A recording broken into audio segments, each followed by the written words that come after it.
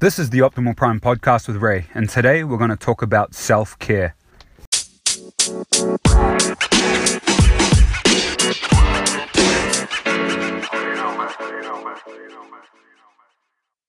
Hey guys, episode 26 being recorded in my brother-in-law's lawn care truck. I tried to find some quiet space and there's just too many people in the house, so now I'm outside doing this up here in beautiful Alaska.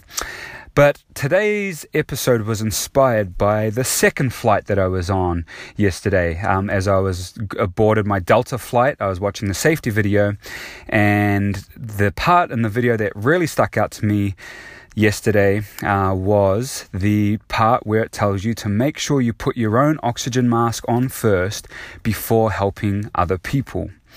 And that is for obvious reasons, because if you tried to assist other people, and it always depicts an adult helping a child. And if you were to do that, you would pass out yourself because you'd run out of oxygen, of course. And then what help would you be at that point?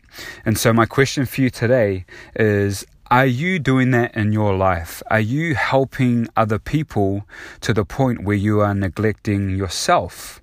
Where you're not taking care of yourself and your own emotional needs, your own physical needs.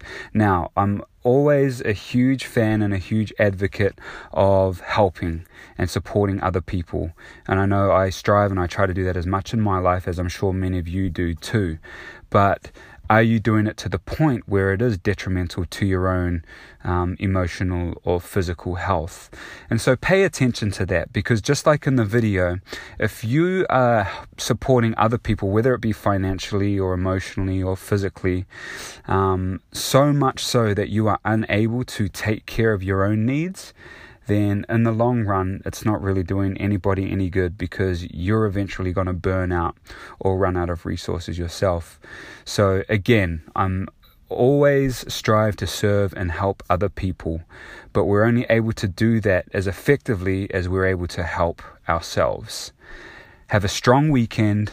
Make sure you go out there and still chase your goals, do what you need to do, and we'll talk to you again on Monday.